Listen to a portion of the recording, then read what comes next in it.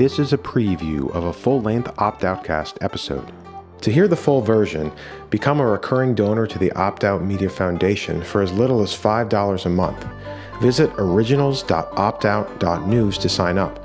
As a donor, you'll get a number of exclusive benefits, including selected interviews with journalists, activists, and experts, access to our Discord chat community, and recognition of your personal contribution on our website. Not to mention several different newsletters rounding up the best of independent media.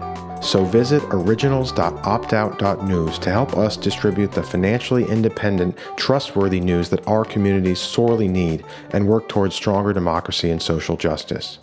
Thank you so much. You know, when we talk about diversity, we're also talking about the work you're doing in terms of media. There's not a lot of, I've done a lot of research on media that,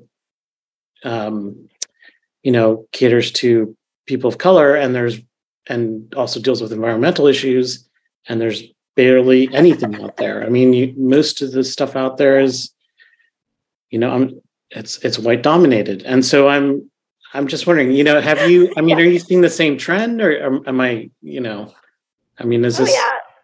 Yeah. Oh yeah. I would say my work is at the intersection of, social media, entertainment, content creation, as well as, this environmental sustainability space, right? And so both of those spaces, from, being a quote unquote influencer content creator, that already there's so much algorithmic bias. There's a lack of content creators of color in general who get properly platformed. That's its own issue that I have to deal with on a constant basis. That can be discouraging when you're producing all this content. And I've heard this from so many friends of color that have told me this. It's you're producing all this content, trying to put it out there. No one sees it. The algorithm doesn't favor you, but it's going to favor this, white zero waste blogger. Not to, crap on anyone's platform. I'm friends with a lot of white zero waste bloggers, but even they recognize, they're it's not fair, and that comes down to even how we're compensated, and even the partnerships we get, and the ways that we're supported, and that's one part of the issue, right? Is that just being able to make it, I guess, as a content creator in general is very challenging for anyone. But I would say on top of that, it's also this environmental piece that a lot of people don't want to get political. A lot of people want to stick to, the sustainability hacks, or keeping it to individuals, not really addressing, systemic problems, which is fine. I've promoted individual sustainability. I also think that has a role. I think lifestyle content actually really has an important role for accessibility and storytelling. I will never discount that. But I would say in terms of the politics around racial justice, climate justice, being able to bring that into a mainstream that doesn't get suppressed by the algorithm is incredibly difficult. And I can say that from particular experience of having posts literally censored if it gets marked as political. Of course, we don't have proof of that, but we pretty much, those of us who have been on these platforms for a while, know when a post has been censored or shut down because of algorithmic bias. And I would say that that is really discouraging, because when you're trying to put out, topics that I think could make a real tangible impact to share information, especially about communities on the ground, that can get really frustrating. And so I would say that, back to your point, why we don't see a lot of that is due to both of those reasons from my observations. So are platforms the best place for content creators to be focusing their energy, or do you see an alternative way? I think it's really important for content creators to figure out how to do cross-sector collaboration.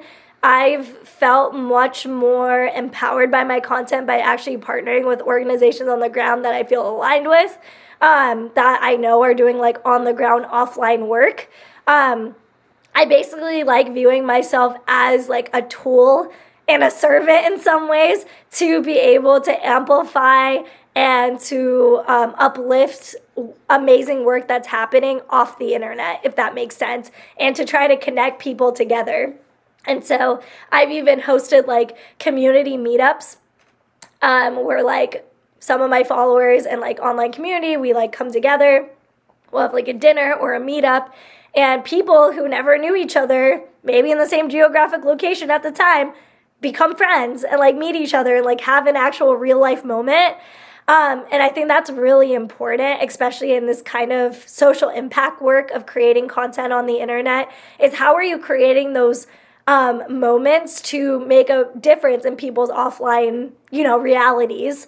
And that's at least how I measure how I'm viewing things. And that's why, like, even with the Green Jobs Board, it's why I was so excited about it, because I was like, wow, like we could use content to bridge this equity gap and actually get people employed, and like, and that changes their material conditions of like how they're living their lives.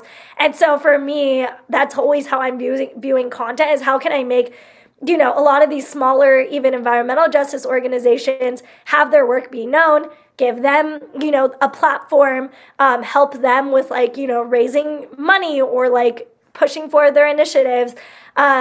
Those are all things that I think is really important in bridging this like equity gap. And for me, that's at least how I use my platform to try to address that.